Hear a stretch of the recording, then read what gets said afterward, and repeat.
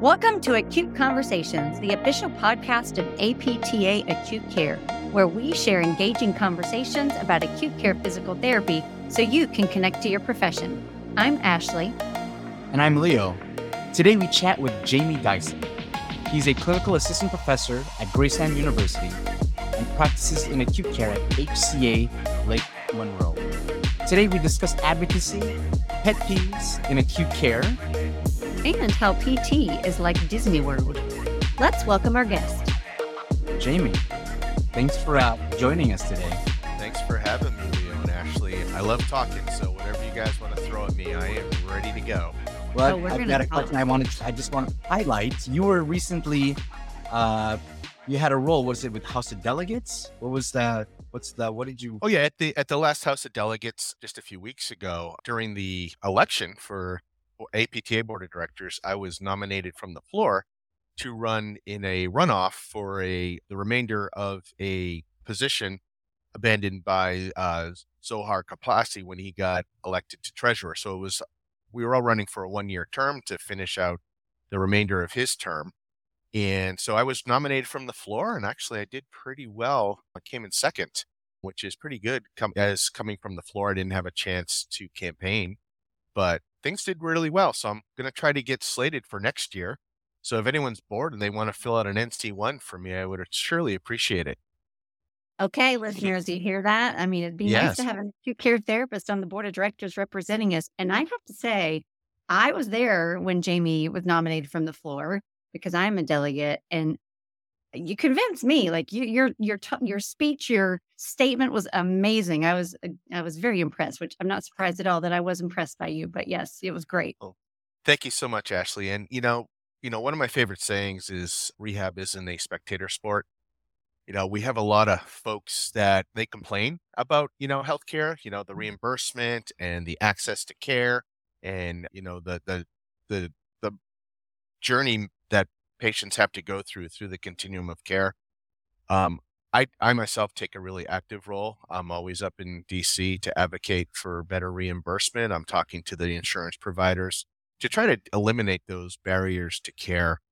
And, you don't think about barriers in the acute care setting. Yeah, everyone comes in the door. It's getting them out the door, which can be a bit of a challenge. And anything we can do to eliminate those barriers for our patients is only going to benefit us as a profession. And, in the long run, the bottom line of the hospitals that we work in, to save them as much money as possible by moving the patients through the continuum of care in an efficient manner. Jamie, I believe, and I quote you, Jamie, when you said, if we want to make a change, we need to stop talking about it and do it. Absolutely. There's too many people talking and not enough people actually doing something about it. And, APTA is 100,000 members strong. If everyone just did a little something, we'd really be able to make some progress. The other issue, and I'm getting on a soapbox a bit, is we only represent about 30% of the profession. Imagine if we had 50%. Imagine if we had 70%. And those that complain the most are usually those that aren't a part of the solution. Mm-hmm. And we need to motivate others to join and become a part of the solution. It'll benefit us as a profession as well as the patients we care for.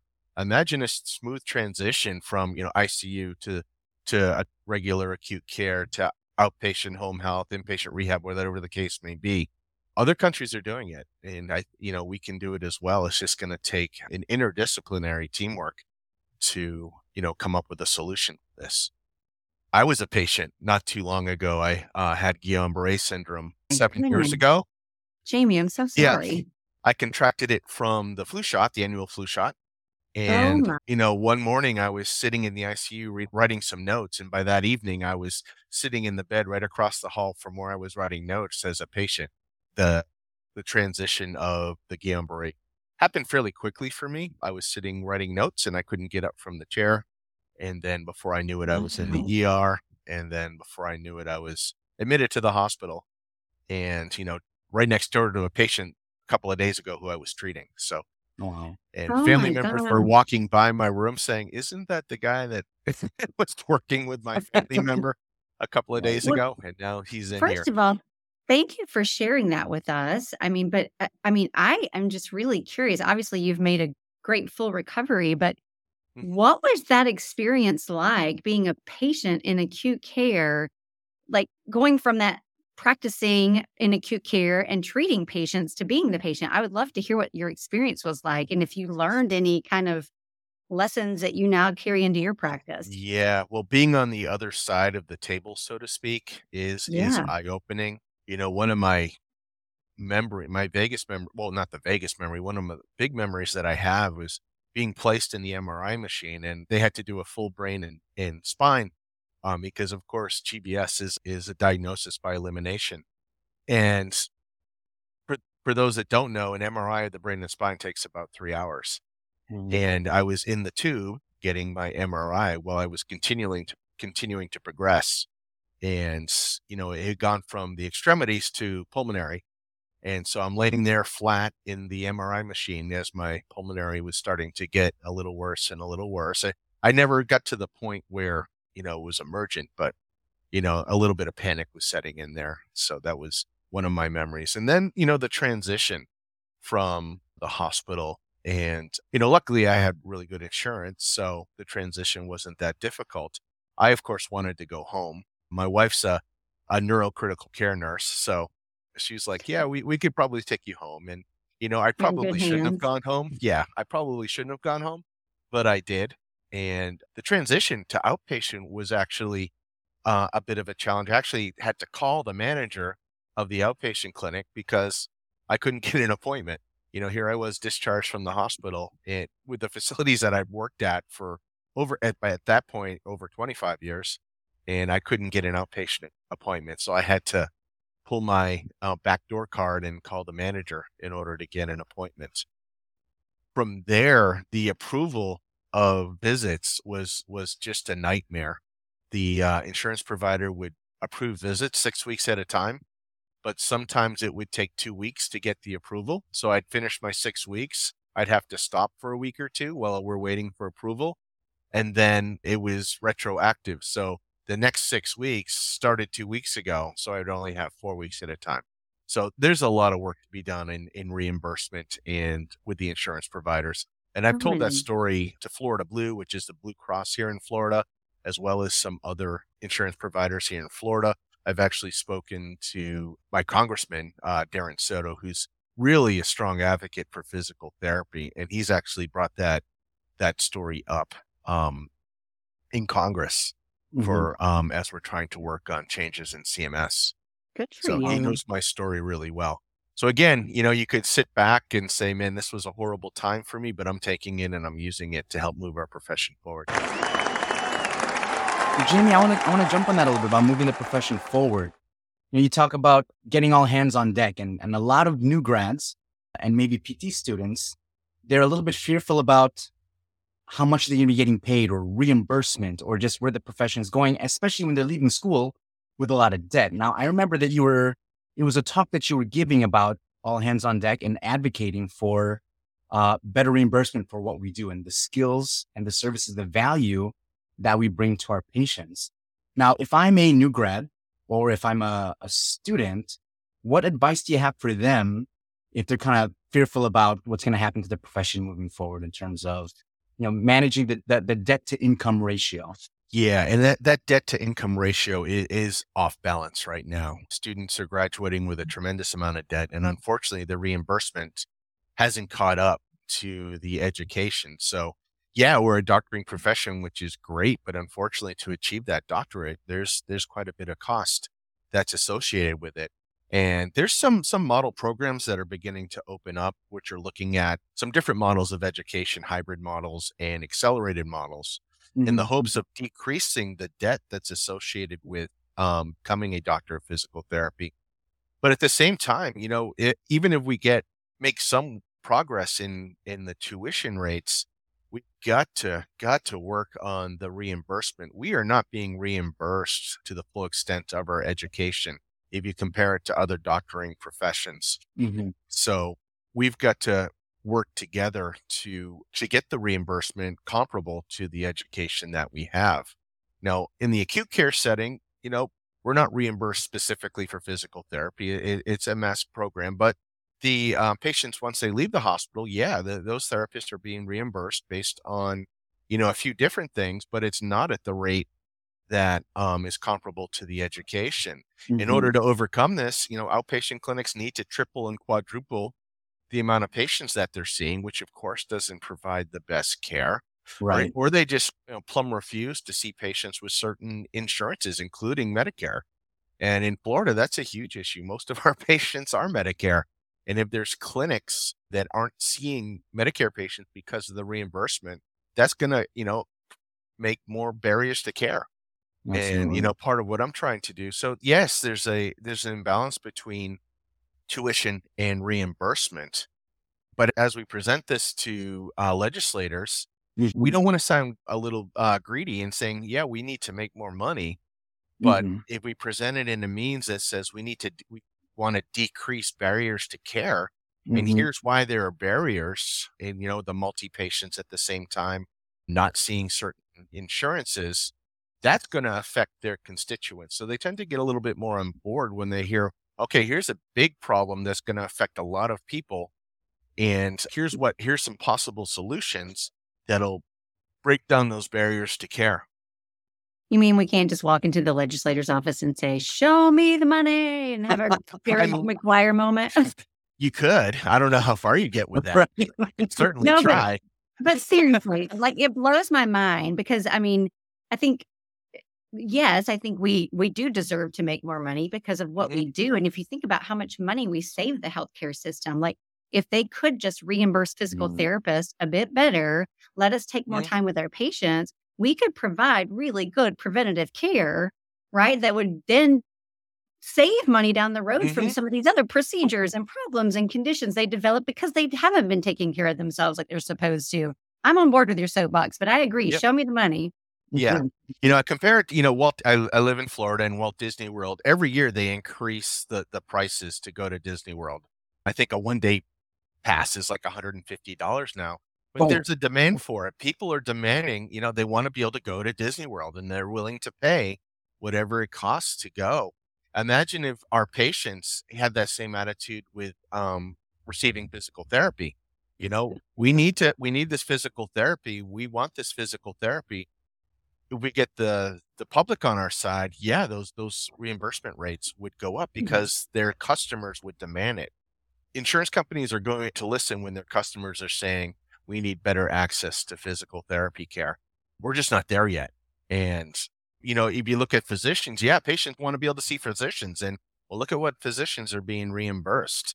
Chiropractors are in there as well. They're getting reimbursed at a higher rate because patients are demanding that they have access to chiropractors. And, we kind of need to follow that model and have patients demanding to see physical therapists. And that will only increase the reimbursement because the demand will be there. It doesn't cost McDonald's $3 to make a Big Mac, but they can charge whatever they want because the demand is there. We need to be the Disney World. Yeah, or right. the Big Mac, whatever. Those both sound good. I remember hearing somebody, he was an entrepreneur talking about business. And when you're working with clients, he had said, you want to make your clients stark raving fan. They're not just there to kind of receive a service. You want them to say, man, whatever service they provided, this was amazing. Whether it's like a mechanic, whether it's, a teacher, or whatever that is, retail, it's like, wow, they become a stark raving fan. I feel in my experience that we as therapists, we're not so good about kind of advocating for ourselves. We kind of bow our heads down. We do We're our so work. humble. Yeah, exactly. But I don't think we do a good enough job of, educating our patients and letting them know what value that we can provide. And then, yeah, maybe we are humble, but to kind of show that, hey, based on these experiences, we want our patients and clients to leave saying, man, this was a really great experience. I'm going to tell all my friends, go see Jamie. He's a fantastic physical therapist. I worked with Ashley for 3 weeks and man, she was amazing. Please go see them. So I think that's something that we can work on. And that's something that new grads, students, that's something for every single interaction that they have with a patient or client, that's an opportunity to kind of show the value that we bring. Absolutely. And I always say, we don't brag, we just confess.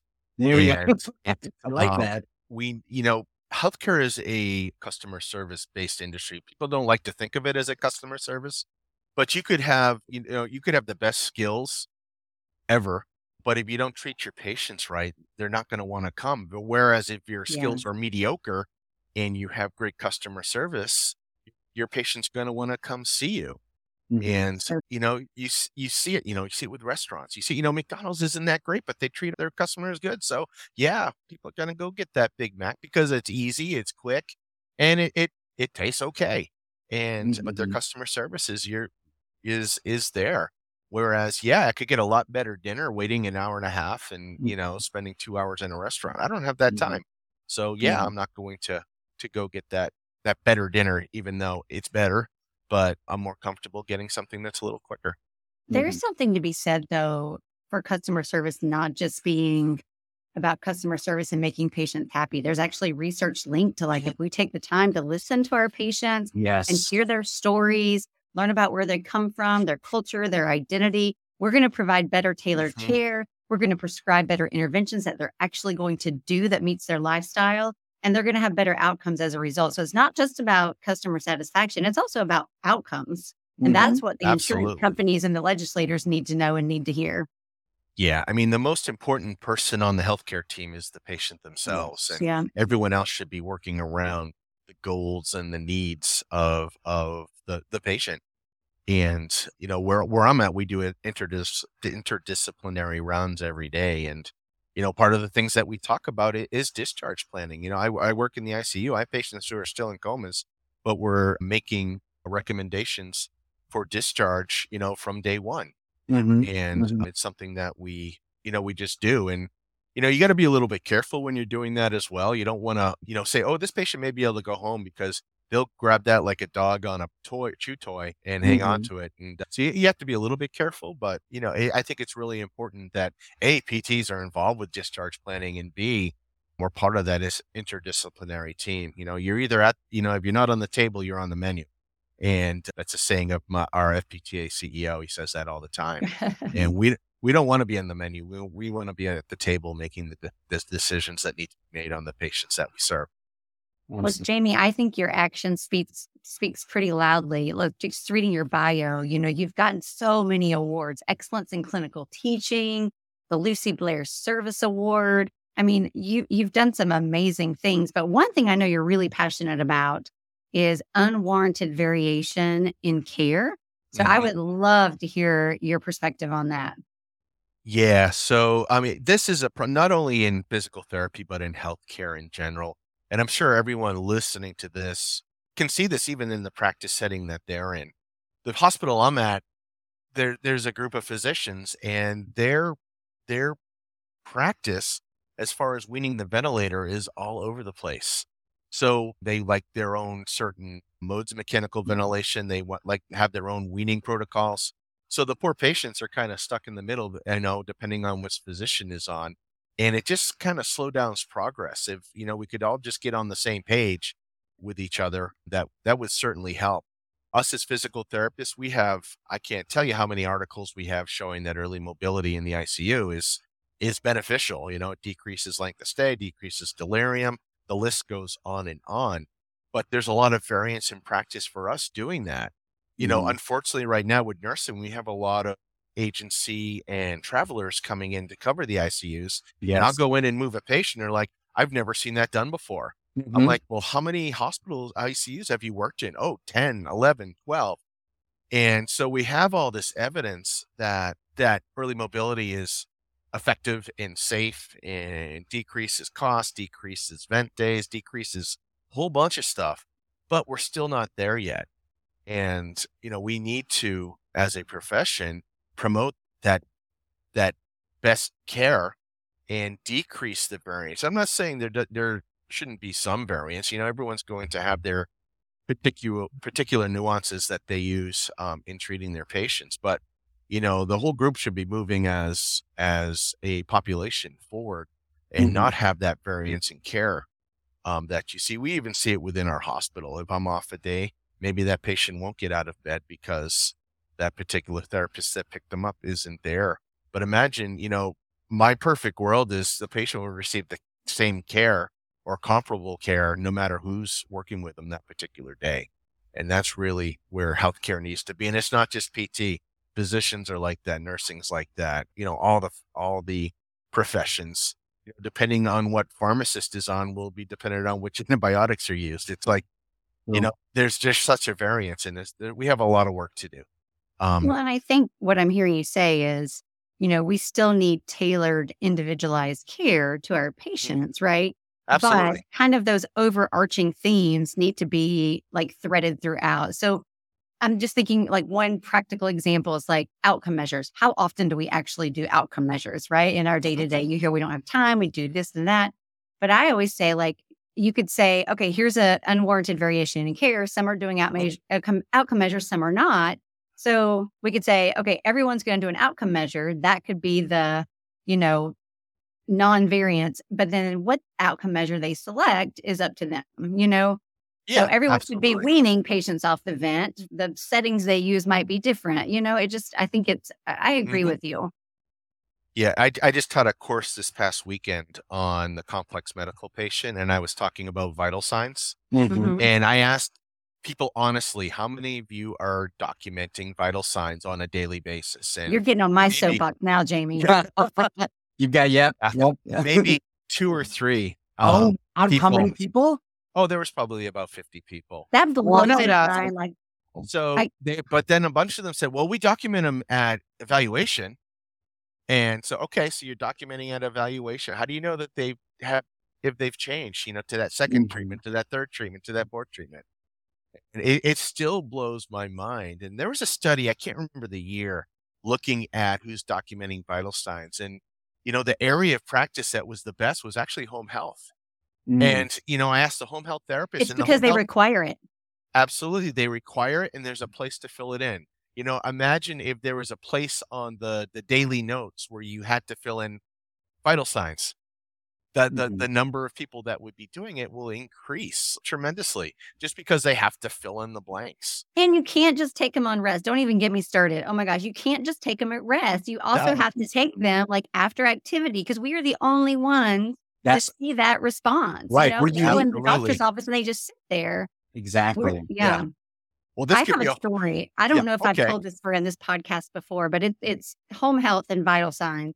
I used to work in home health for about 6 or 7 years at a time in my life when I needed flexibility in my schedule.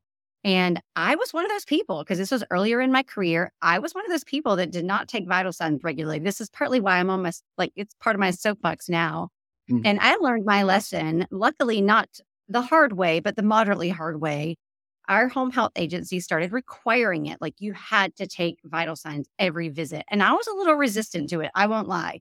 But I started doing it on a regular basis. And there was a patient I had seen time and time and time again walk into his home. He is feeling perfectly fine, asymptomatic. I get out my little Omron blood pressure cuff. I take his heart rate and his blood pressure, and his heart rate says 30.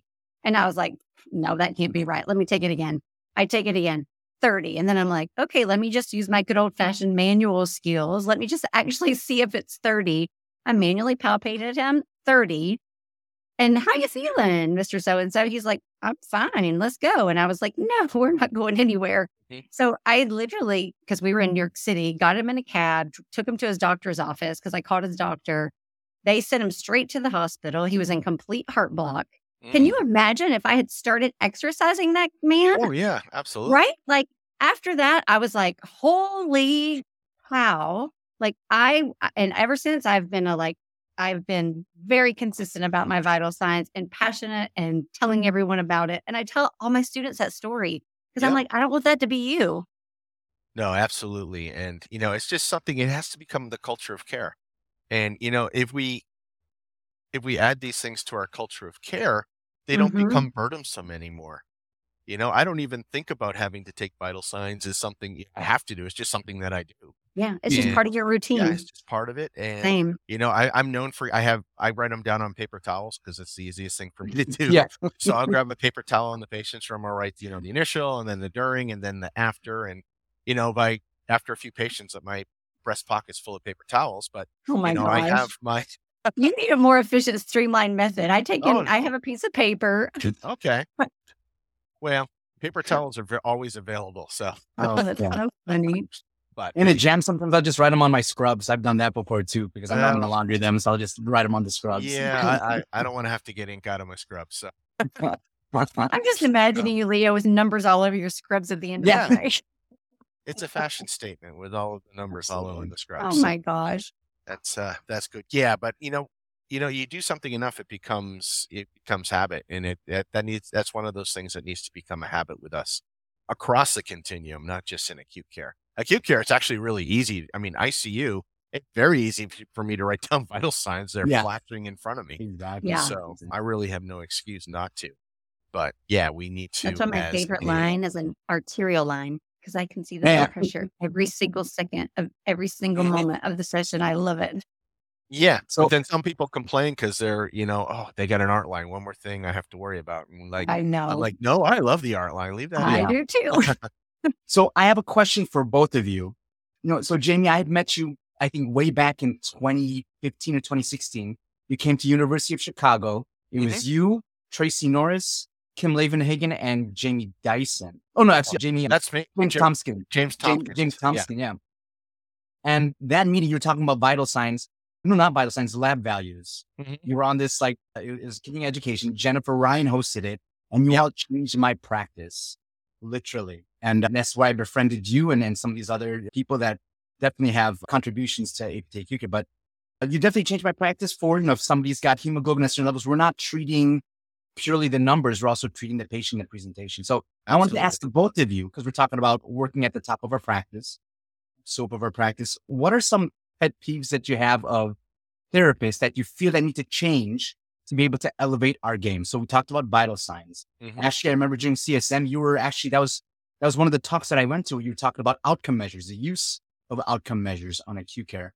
What are other things that we can kind of inform and educate these new grads and or even all grads across the board, practitioners, that we need to start doing in order to elevate the profession? For me, and I know, Jamie, this is a big thing for you too, are the words that we use when we have our interprofessional, interdisciplinary communication, right? The way that we present ourselves and have these conversations, as opposed to, hi, I'm the physical therapist for the patient 606.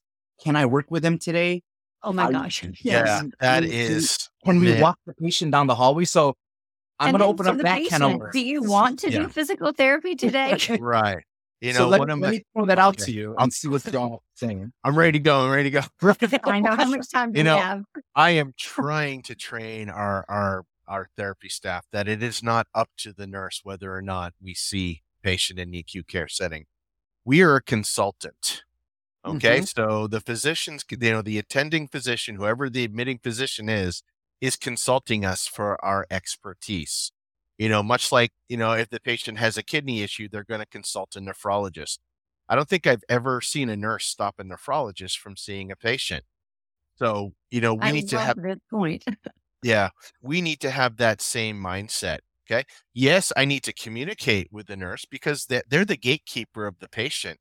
If I'm working in ICU and I want to get a patient out of bed, if they're going to CAT scan in a half hour, I don't want to necessarily get that patient out of bed right now. I may want to defer that.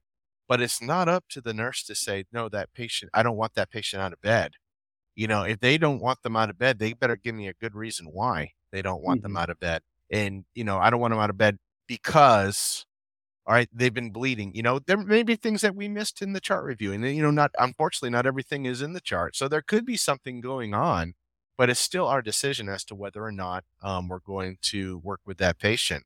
Just yesterday, I had a patient, she had a craniectomy and she was going to have her cranioplasty to have the piece of skull put back on. And this surgery wasn't scheduled till 2:00. And I went in at 8:00 to say, hey, I'm going to see, Mrs. Jones, that was not her name. I'm just using that name before, today I'm going to get her up out of bed. And, the nurse was like, you can't see them. They're going to surgery today. It's like, they're going to surgery at 2:00. It's 8:00. And so, I did a little education with the nurse and I ended up, I did get that patient out of bed and they did fine and got them back well before surgery. And, everyone. It depends on the type of surgery, right? If they have, right? If they're in complete heart block and they're waiting for a pacemaker, no, that's a different wait. story. Yeah. And so the type of surgery is important too. But, for a cranioplasty, that's actually, That's not going to affect anything. Yeah, And I mean, it's good for the patient. I don't have to put a helmet on them anymore, and I won't mess their absolutely. hair up anymore. But that's, so we have to be able to make these clinical decisions for the best interest of our patients. There are studies out there, they show every 24 hours of bed rest increases rehabilitation 6 to 9 days. Mm. And, we need to be an advocate for our patients to get them moving as soon as possible. Mhm. At the Mhm. facility I'm at, we're an automatic consult. So any patient that's admitted to the ICU, whether it's trauma or medicine or cardiothoracic, we have an automatic consult to those patients. Do we get some inappropriate consults? Absolutely. But I think it takes less time to figure out this patient's inappropriate than it does, if you lose 2 or 3 days because you're not consulted on a patient who really needs it. Right. So I'd rather get those inappropriate consults personally. And, they don't take long. Oh, gosh. Yeah, this patient's been bound for 5 years. They're using a Hoyer lift. I'm not going to make a difference here. Or, they're brain dead. I get consults on brain dead patients, and that's an easy one. That doesn't take long at all to figure that out and, discharge the consult. But we really need to advocate for, ourselves so that our patients' outcomes are the best that they can be. Jamie, I want to point out too, just even in your verbiage again, because words are important, the words that we use, especially when we talk about ourselves as a profession, you didn't say the therapy orders or the therapy, you said the No, therapy consult. And so this whole absolutely. idea that we as consultants, this is like a paradigm shift for some practitioners. I know it was for me because you think of yourself a little bit differently. I love what you said about the nephrologist, right? Or the cardiologist, right? The cardiologist Yes. is not going to ask permission from other healthcare providers. They know that their specialty is this. Our specialty is mobility. So we go in there and to say, okay, this is the information that I can bring to the table to help benefit the patient who's Mhm. in the center of this whole story. So I love that concept. And I think our profession would definitely benefit if more therapists view themselves as a consultant rather than I'm here to take orders and to just prescribe Right, to me what I'm supposed to do, walk the patient 3 times a day. That's all I'm going to do. Right. It's such a right. limiting viewpoint of what we can do as a profession. Again, as students graduate with a doctorate of physical therapy and all this knowledge that they have, you're armed with all these tools, right? With all Mhm. this ammunition and weapons to utilize to kind of help these patients. Like we as consultants, I think is such a better viewpoint to kind of help us out. Well, and in the interest of time, I will not share all my pet peeves, but I will say I've got there's plenty of them. That was there's the like I know point. there's a couple I still want to throw out there, and I'm going to be quick about it. But not every patient needs a co-treat. Whenever Yes. we So Oh, yeah, don't get me co-treat should started. be a last stirring resort. the pot. Ashley, you're I'm gonna stirring the stir the pot. pot, but let's don't expand on that. We'll talk about that another episode. But co-treat should be a Okay. last resort. Woo. And then the other thing is it drives me crazy when people complain about a doctor coming in and interrupting their session or a doctor doing this or a doctor doing that. And I'm like, then go talk to the doctor and get to Yes. know the healthcare team. Like Yeah. it drives Absolutely. me crazy. Like I talk to the doctors. I get to know them. If you're a consultant, you need to talk to them so they hear what you have to say. And you have to establish that relationship or they Yes. are gonna walk all over you. But if Yes. you get to know them as a human being, it's Absolutely. different. And I have several more. I was taking notes for future Yeah. episodes Oh for my gosh. Oh, yeah. another big one is it's our policy. Oh, So I can't tell you how many times I've heard it's our policy. I'm like, okay, can you show me the policy? And usually there's not a policy. And you know what? If it isn't a policy and it's not right, policies are meant to be changed. And, I you remember know, the first time I was a new resident, and they were like, I had a femoral A line, and they were like, yeah, we don't do that. And I was like, yes, we do. yes, we do. Yes. You don't, but we Yeah, do. exactly. Yeah. Just because you don't do that doesn't mean we don't do that. Yeah. Right. Mhm. Yeah. And yeah, I mean, we could talk all day about pet peeves and funny stories and all of that. But Well, I'm going to shift off of PT for a second, Jamie, because I know that you do martial art and you teach martial arts. Please tell me, how did you get into that? And just whatever you want to share about it, oh because I yeah. find that so fascinating. Yeah, I started training when I was 8 years old. I started in the 70s. So and I actually be celebrating my 50th year practicing in 2026. And it's just something, it's been part of my balance. And, we all know that physical therapy can be stressful, but, there's nothing like leaving a hard day at work and beating people up for an hour in the evening to calm your stress down a little bit. But it's Mhm. always been something that I've done. I've traveled the world basically practicing and teaching all over the place. And I do practice jujitsu. So I was doing jujitsu before it was cool, before Yeah. all the MMA. UFC and all of that. And, even going back to the first UFC, like I think it was like 20 years ago, the first Yep. one, Toy a lot of Story. Yep. fighters I've actually known because, I'd seen them in the circuit. And, when that first one came out, I was just graduated from PT school. I think it was like 30 years ago. I'm dating myself here a bit, but I was like, okay, that my risk benefit isn't there for me to compete in this. If I get hurt, I can't work. So Right. I opted not to do that anymore. But yeah, I've been training folks for decades, and PT and the martial arts kind of work harmoniously together. Yes. You both need a they both need a knowledge of anatomy and physiology and balance. Balance is a big thing. And, I knew about balance before I started PT school. So my experience in the martial arts actually made PT school a little bit easier because I knew the joint manipulations, I knew balance, I knew, a lot of things. So when everyone else is trying to figure out what balance is, I was like, oh, I know what balance is. I've been doing that for years. And yeah, and our part of our role as physical therapists is, prevention of injury. And I see the martial arts as an extension of that. I work in a trauma center, so I can't tell you how many folks we have come in as a result of an assault, whether it be Yes. a physical attack, a gunshot wound, a knife stab wound, whatever the case may be. And, if I can prevent just one person from going through that, I've done my job by training folks in the martial arts. So it is a bit of preventative medicine Yeah. by training folks to be able to defend themselves. So Jamie, real quick though, for our audience that doesn't understand what jujitsu is, how is jujitsu unique as a martial art as opposed to other types of martial arts? Okay. Well, it's kind of funny because jujitsu is the gentle art. Yes. And the history from it comes from it's a Japanese art. Believe it or not, didn't start in Brazil. It started in Japan, and it was originally developed by Japanese monks, and their religion told them that they could not strike another human. But there Yep. was That's lots of key. there was lots of thievery Hmm. in Japan back in Interesting. those days, so they developed this way of defending themselves that didn't involve any striking. It's all done through manipulation of movement, balance, and joint manipulation. And so they were able to successfully defend themselves. The really cool part is once they defended themselves, they would actually help to heal the person that attacked them. Which And exactly what you're a saying, lot Jamie. of martial Wow. artists have forgotten that every martial art has some sort of healing property with it as well. Most of that has been lost through commercialism. Yeah. So, I mean, that's why, my PT and martial arts is kind of my yin and yang, That's how great. where people, I can hurt people, but I can also heal people. And, healing them's a lot harder than hurting them. It's really easy to hurt somebody, but to be able to heal somebody is true technique and it's true magic, in my opinion, to be able to do that.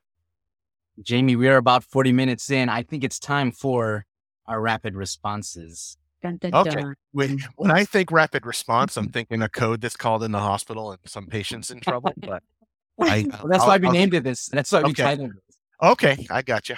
So essentially, All we're going right. to give you how long, Ashley? Are we doing a Minute and a minute? half we normally do. Yep. Minute and a half. We're going to Okay. we're going to hit you with some questions, and you just answer them as fast as you can. Okay. All right. All Now I'm right. getting stressed Ready? out. And go. All right. Jamie, what's your most favorite scrub color? The darker the better, whatever doesn't show poop and blood, that's my color. Awesome. Do you prefer dogs or cats? Dogs, absolutely. Jamie, what is on your playlist when you're working out? Playlist, anything that gets the heart pumping. I'm kind of old school rock, so lots of old rock. Very cool. Are Awesome. you a morning person or a night owl? Morning, absolutely. Favorite thing to have for breakfast to start the day if you eat? Oh, I'm a eggs and bacon guy. Fantastic. Favorite TV show? Right now, I watch a lot of news, and I kind of look forward to see what's going on in the world. What's the last Netflix binge or marathon that you did in terms of watching a show? Oh, Ozarks. Ozarks. Yeah. Oh my gosh, mine is Suits right now. Okay. Favorite book? Favorite book? Well, I've been reading a lot of textbooks lately. I actually just finished a chapter for the orthotics textbook. So I'm going to say that one right now. I got a question for you right here. What's your favorite jiu-jitsu submission?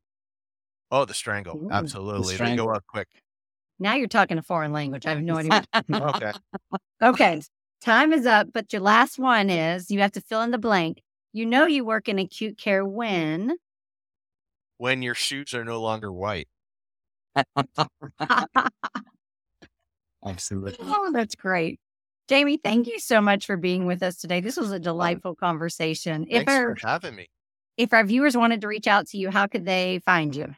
You can find me via my email. It's Jamie Dyson, JAMIEDYSON 224, which is my birthday. If you want to send me a card at gmail.com. Awesome. Well, thank you so much for being here.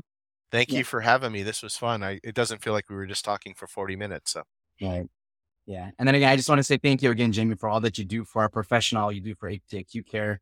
You've definitely been someone that's influenced me, and you've passed the baton to me for certain things. And so thank you for pushing me in the right direction. I know that's something that you kind of talked about, the influence that you had on students and new grads. So thank you for all that you do. Yeah. And, we got to nudge. We got to nudge our next generation. That's, we could talk another 40 minutes on that. So I'll just leave it. When we have you back. Absolutely. Let's go out and make PT our Disney World. Absolutely. I love it. Thank you so much for having me. All right. Bye. Bye-bye. We would like to thank Jamie for joining us today. Acute Conversations is the official podcast of APTA Acute Care. It is hosted by Leo Regulus and Ashley Poole. Executive produced by Katie Brito and Edward Mathis. Music by Alexia Action from Pixabay. For more information about APTA Acute Care, please visit our website, aptacutecare.org. And be sure to check out our show notes for links and resources from the Academy. If you found value from our podcast, please be sure to subscribe, follow, and share with your friends and colleagues. Join us in 2 weeks for a conversation with Rebecca Seagraves, Jessica Seagraves, Ann Croggan, and Aaron Licati about acute care for the pregnant and postpartum population. Thank you for listening, and may your shoes and scrubs stay clean today. Just imagining you, Leo, with numbers all over your scrubs at the end of the night. It's a fashion statement with all of the numbers all over the scrubs. Oh my gosh.